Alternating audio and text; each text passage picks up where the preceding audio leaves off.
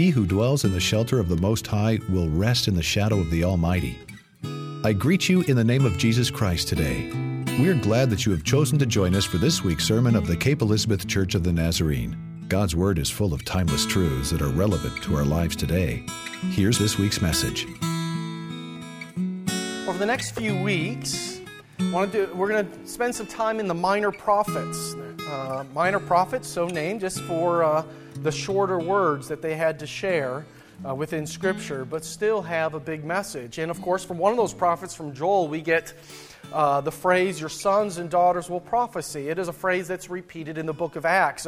A reminder that God's Holy Spirit wants to move upon the entire world. And one of the benefits of looking at the minor prophets is I think they are often an overlooked voice, but a voice that I think still speaks for us today. And kind of studying and reviewing for this, I found that there's a few really important things I just want to note about their word and what they have to say. And one is, They are constantly reminding us that we are a people called to speak the good news of God. And that role is indeed for everybody and not just for whoever is designated at that time, that prophet or that preacher or that general superintendent, but we are all incorporated into the mission of sharing what God is doing in our life and sharing that with those around us. We are all a people equipped by the Holy Spirit to share God's good news. We are also a people called to live faithfully to God. That often in the prophets we find some words that are very harsh. Words that sometimes will point a finger at just what they are doing that is wrong, but always with a call and an encouragement to live devoted to God. And so we are indeed called that our lives would be lived in surrender, in obedience, in faithfulness to our Lord. But also, what I find happening throughout these minor prophets, and we'll see this, is these prophets are constantly coming to terms with a God who they are learning is consistently forgiving, is consistently faithful, is again and again in ways that they are still trying to comprehend. He's always inviting us back into a relationship with Him. And so in the prophet Hosea, and there is so much I could have shared from the prophet Hosea, but from the prophet Hosea, we're going to start from chapter 2, starting with verse 14. Therefore, I will now allure her, bring her into the wilderness, speak tenderly to her. From there I will give her her vineyards and make the valley of Achor a door of hope. There she shall respond as in the days of her youth, as at the time when she came out of the land of Egypt. On that day, says the Lord, you will call me my husband. No longer will you call me my Baal, for I will remove the names of the Baals from her mouth, and they shall be mentioned by name no more. And I will make for you a covenant on that day with the wild animals, the birds of the air, and the creeping things on the ground. And I will abolish the bow, the sword, and war from the land, and I will make you lie down in safety. And I'll take for you my wife forever. I will take you for my wife in righteousness and in justice, in steadfast love and in mercy. I will take you for my wife in faithfulness, and you shall know the Lord. I've added just a couple more verses I'd like to read. On that day I will answer, says the Lord. I will answer the heavens, and they shall answer the earth. And the earth shall answer the grain, the wine, and the oil. And they shall answer Jezreel.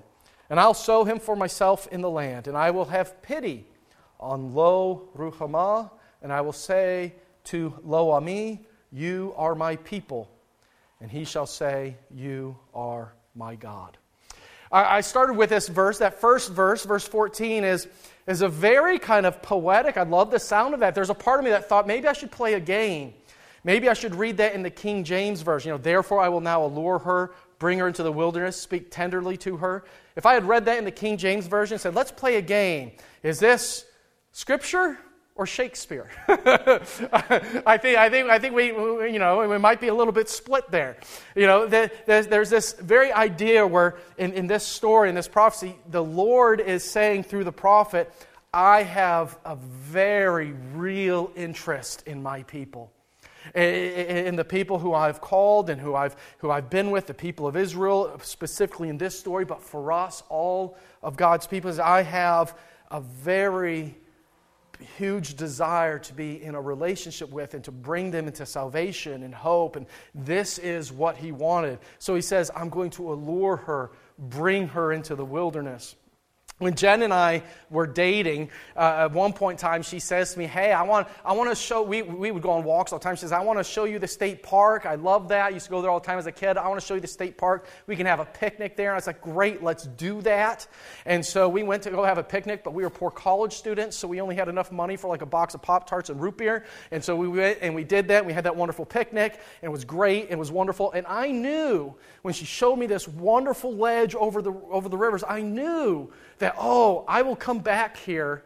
When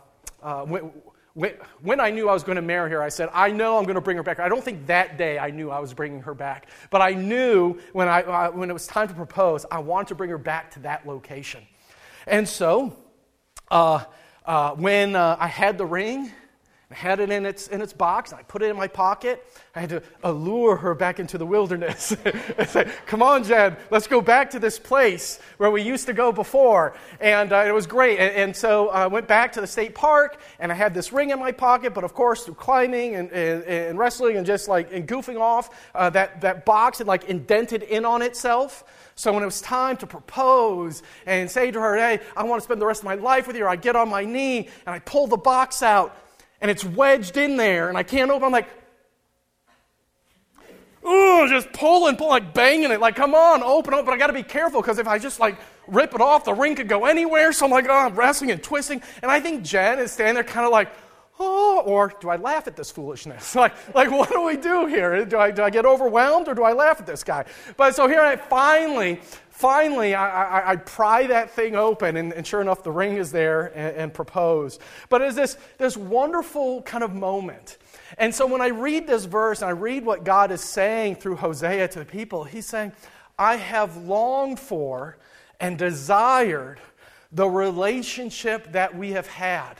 The relationship that I have always had when I have drawn near to you and you have followed. For when he talks about the wilderness, he's not just imagining a nice, beautiful walk, but is also remembering their time out of Egypt in that wilderness, when they knew without doubt God is with us because they're following his sign, the cloud or the pillar of fire, to help them get to the promised land. But they know, just like someone who is proposing to be married, there's a hope. We don't know what the future looks like, but it's going to be great because we're going to be together.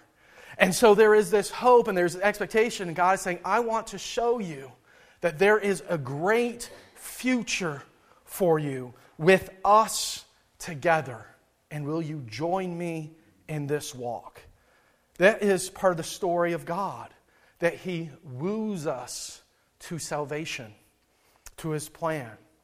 That, to me, the best picture of God is not a God that points down and says, well, you better, you oughta, but a God who says, won't you be faithful? Won't you walk alongside and let me show you the amazing things that I can do in your life? He beckons, he invites, he desires relationship. That is the very nature of who God is. Now, of course, there are stories of God, and in the Old Testament and even in the prophets, of doing things that don't seem too loving. In fact, every now and again I run into somebody who wants to remind me of that. It's like they get tired of me talking about the love of God. Who gets tired of the love of God? But they want to remind me of God's judgment or something like that. I'll tell you who gets tired of reminders of love. Children who look at their parents kissing or saying I love you or something, oh, come on, give me a break. They're like, oh, why are you doing that again? They roll their eyes oh, I can't believe that. And so I think sometimes we as children are like, oh, wait, can't we remember the times when you guys fought? And it's kind of weird that people would say that, but that is a part of the very nature and fabric of who God is.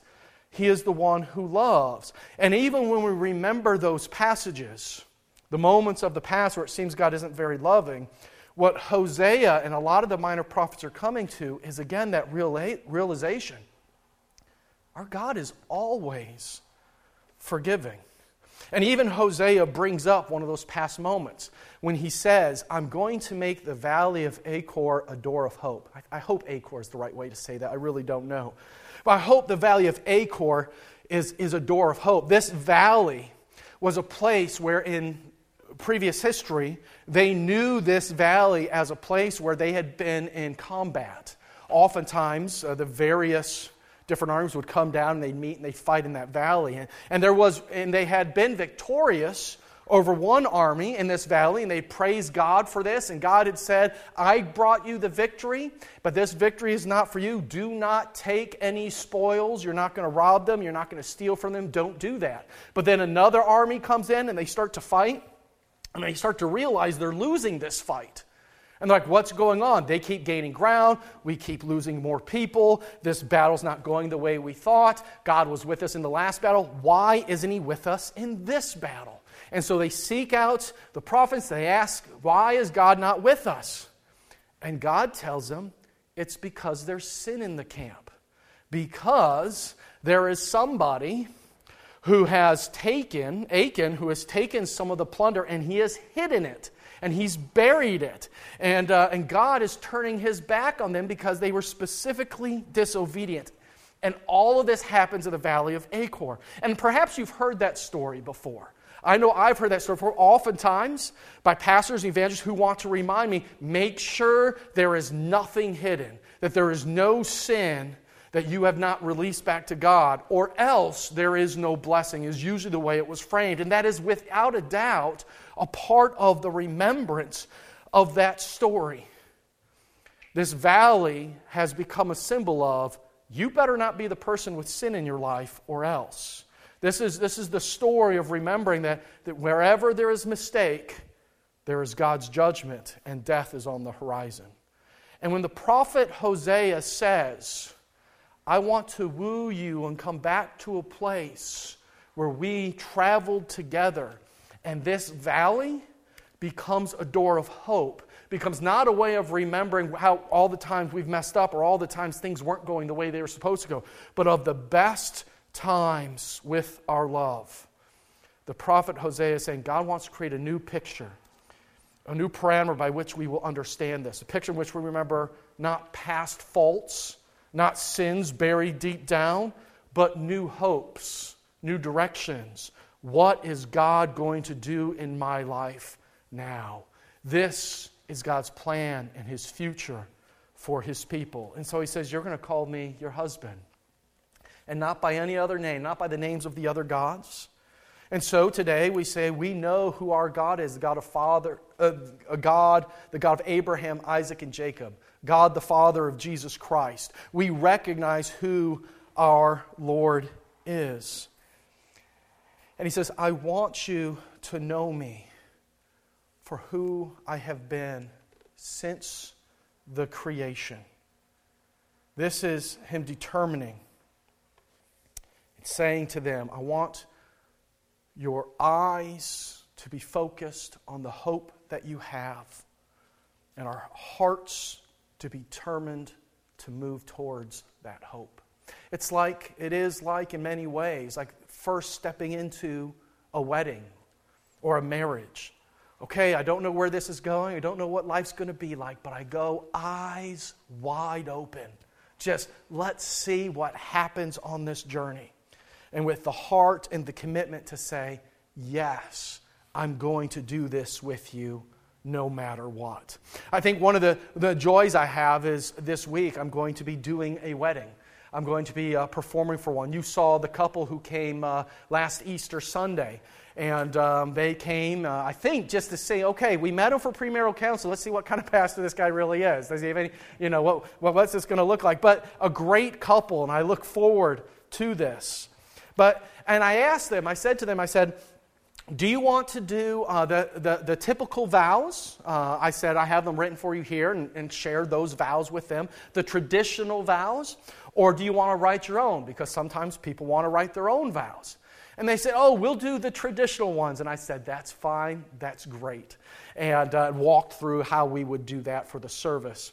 But when God says, to the people here, I'm going to make a covenant with you. He says, here's my vow. Here's what I promise for you. He says, I will make a covenant on that day with the wild animals, the birds of the air, with the creeping things on the ground, and I will abolish the bow, the sword, and war of the land. First off, the words he used for who he's making this covenant with, who he's saying this divine I do towards. He uses the very same language used at the beginning of creation. When it is described that God has created the world and He's created the inhabitants of the world, the words they use to describe the animals are the birds that are crawling on the ground. The birds that are flying in the air and the creeping things on the ground and the fish in the sea. These words that He uses are the exact same words used in Genesis chapter 1. He's using, if you will, traditional vows of saying, my love, my covenant with you is with this entire world. It is not just for that particular group, it is for everybody, and my heart goes out towards a world that is broken and fallen apart. I think oftentimes when we fall in love, getting married, we know without a doubt, I'll do anything for that one. I'll die for the one I love. And when you have a child and you first hold that little baby, you're like, yep, my life is intertwined in this one.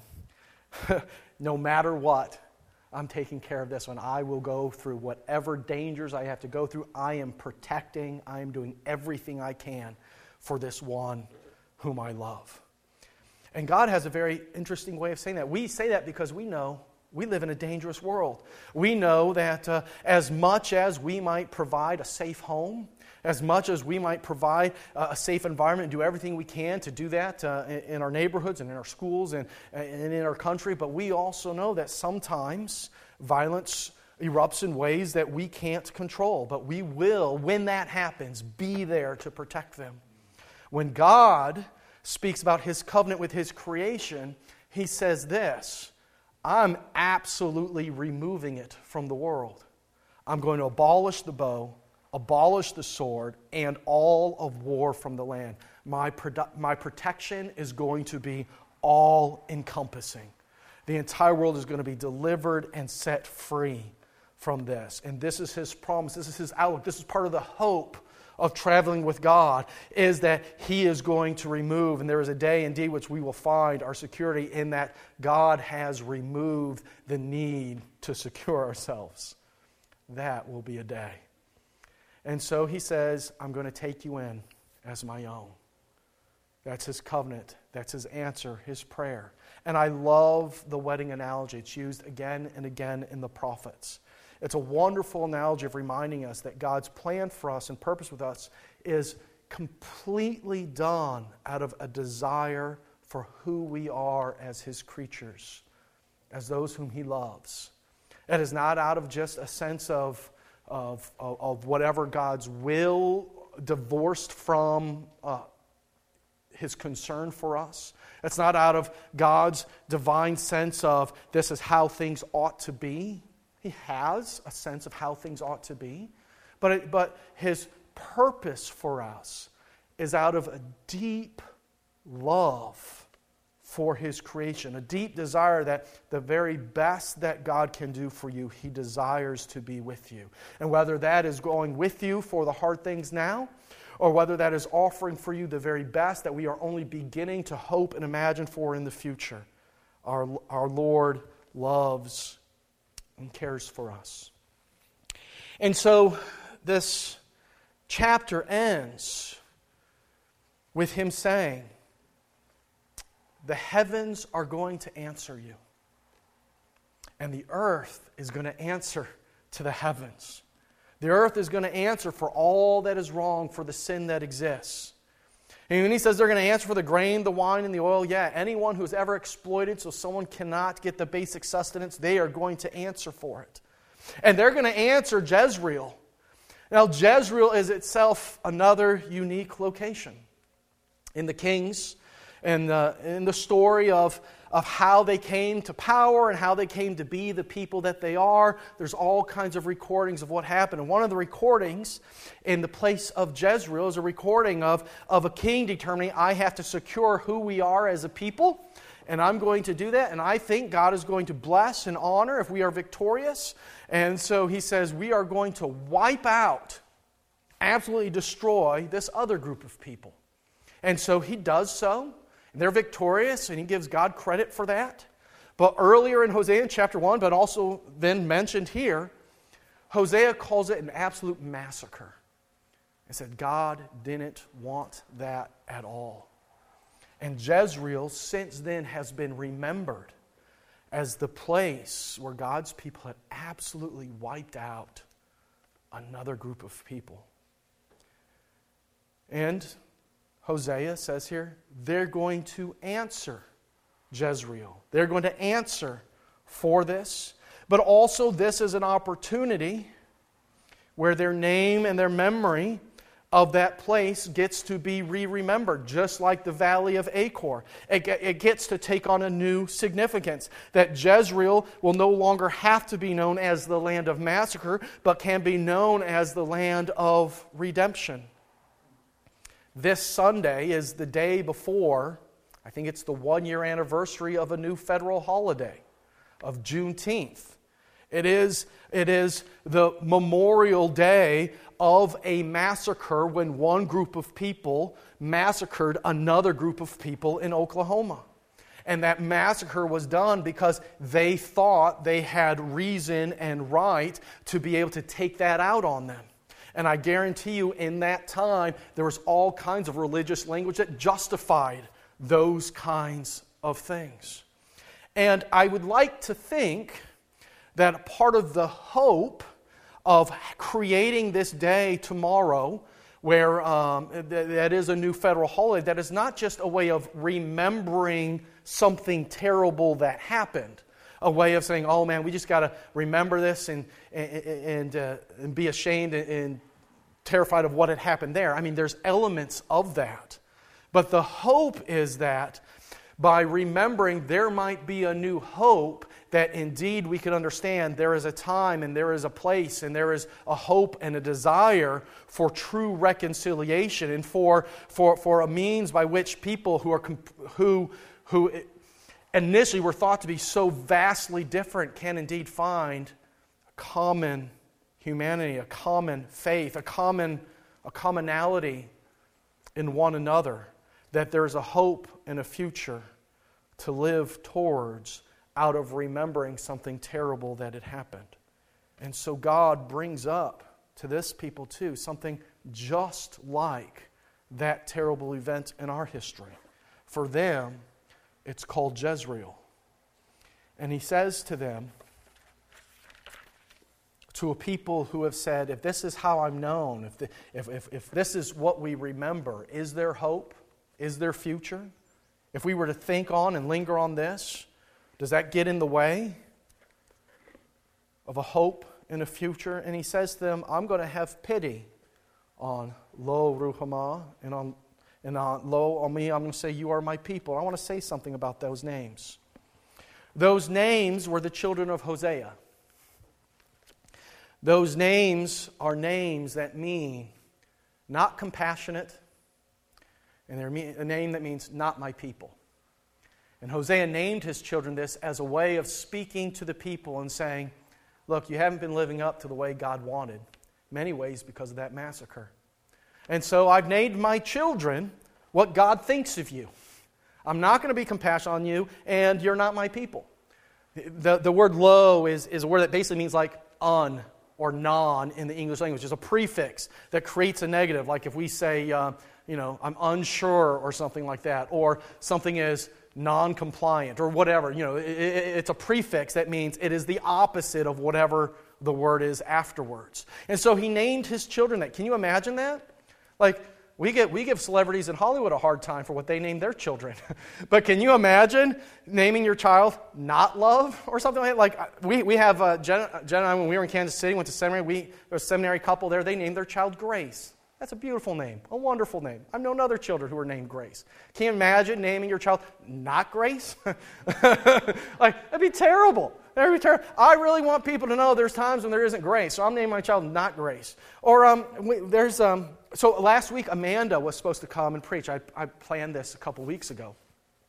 Her daughter Alethea fell off a horse and broke her arm and had surgery.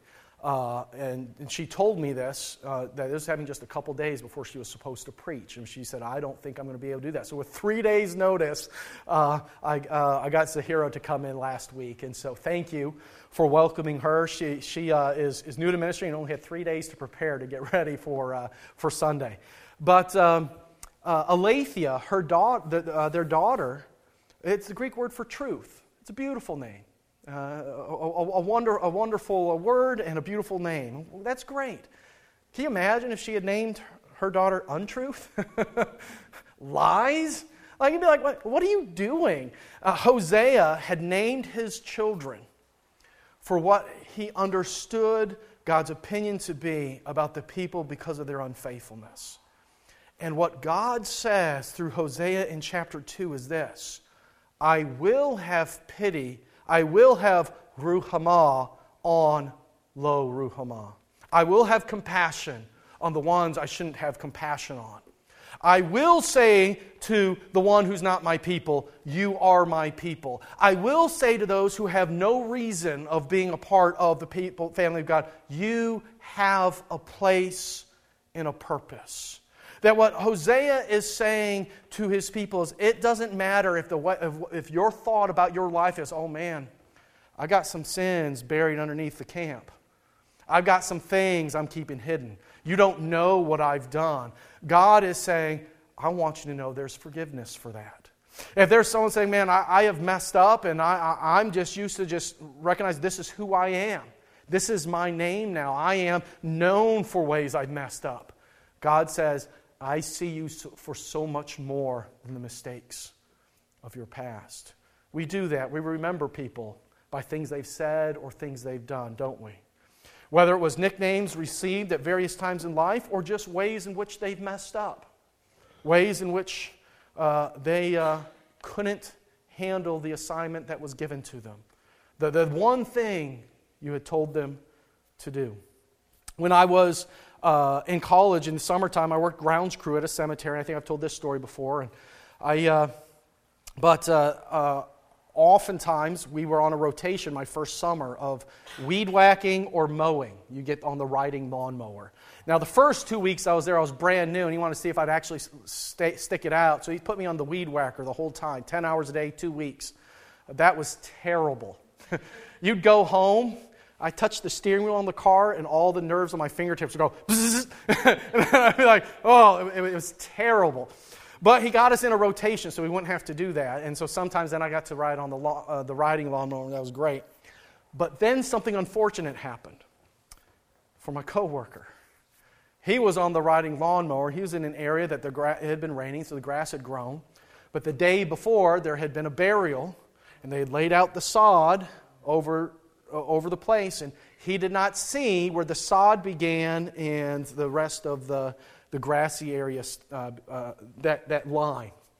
And so he went right over the sod and kicked up dirt everywhere as he mowed over it. Now, our foreman was not a gracious person. Not at all.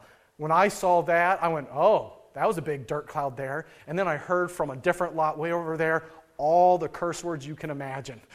Because what he wanted, now he was someone, he wanted to set things up, he wanted to get things right, but he also knew they could be coming back any day. Like this is the day after. You could get family coming and the last thing they want to see is a torn up plot. And so he just laid into that person. That person did not ride that lawnmower again the rest of the summer. I did. Which means he was on the weed whacker the whole summer. So I benefited from that terrible thing. But it would have been something I was willing to share. But nonetheless, he was known that entire summer as the guy who can't be trusted on a riding lawnmower. That's how he was known. It's who he was. You are just that mistake. You are just that flaw. And I think what God says to Hosea and to his people that Hosea has just been giving a hard time to. He says, hey, I'm naming my children after what God ought to do. God says, I'm going to have pity on those who think they don't deserve pity or compassion. I'm going to welcome into the family those who think they don't deserve to be a part of the family. Anytime we think that we might be outside God's grace, or that we don't deserve God's grace, God surprises us and says, I know who you are, and I remember you. And I remember when you have those times when you have searched me out earnestly. And I remember when we had a relationship. And he says the enthusiasm of that faith, the commitments made, I remember and I long for that, and I woo you back to that. I invite you back to receive that grace and to be a part of the hope and future I still have for you, because you don't have to be defined by the previous sins that have been buried and stuck in the camp. No, that valley's redefined. It will now become a door of hope, because I say to you, I am still your God. You are still my people, and I will still have compassion on who you are. And so he lures us. He says, come on back. The Pop-Tarts and root beer are great. Actually, there was a part of me that thought maybe I would have those out today, but then we had a strawberry shortcake. So, but this is the grace of our Lord for us, for His people, who says it does not matter where you've been or what you've done. My desire, my hope is to invite you to trust where God is leading and to walk with Him and be surprised by hope. Let's pray together. Heavenly Father, thank you again for today. Thank you so much for the words of the prophet that remind us that we can continually be surprised at the God who's always reaching out. The God who says, I love you, you have a place, you have a purpose. The God who invites us to be fellow prophets in this word, to share this grace with a world around us that says God's got a better plan for you. God loves and sees you for who you are, not for the determinations of the past, but where you're going. Heavenly Father, be with us. Help us indeed to see ourselves and to see one another with the same eyes that you do. Grant us that grace and help us to see you are a God who is ever close, desiring indeed a relationship with each and every one. Pray this in Jesus' name. Amen. The grace of our Lord Jesus Christ be with your spirit. Amen. We hope this sermon has encouraged you with the gospel of Jesus. More sermons are available online at our website, capenazarene.org. May God bless you abundantly as you serve Him today.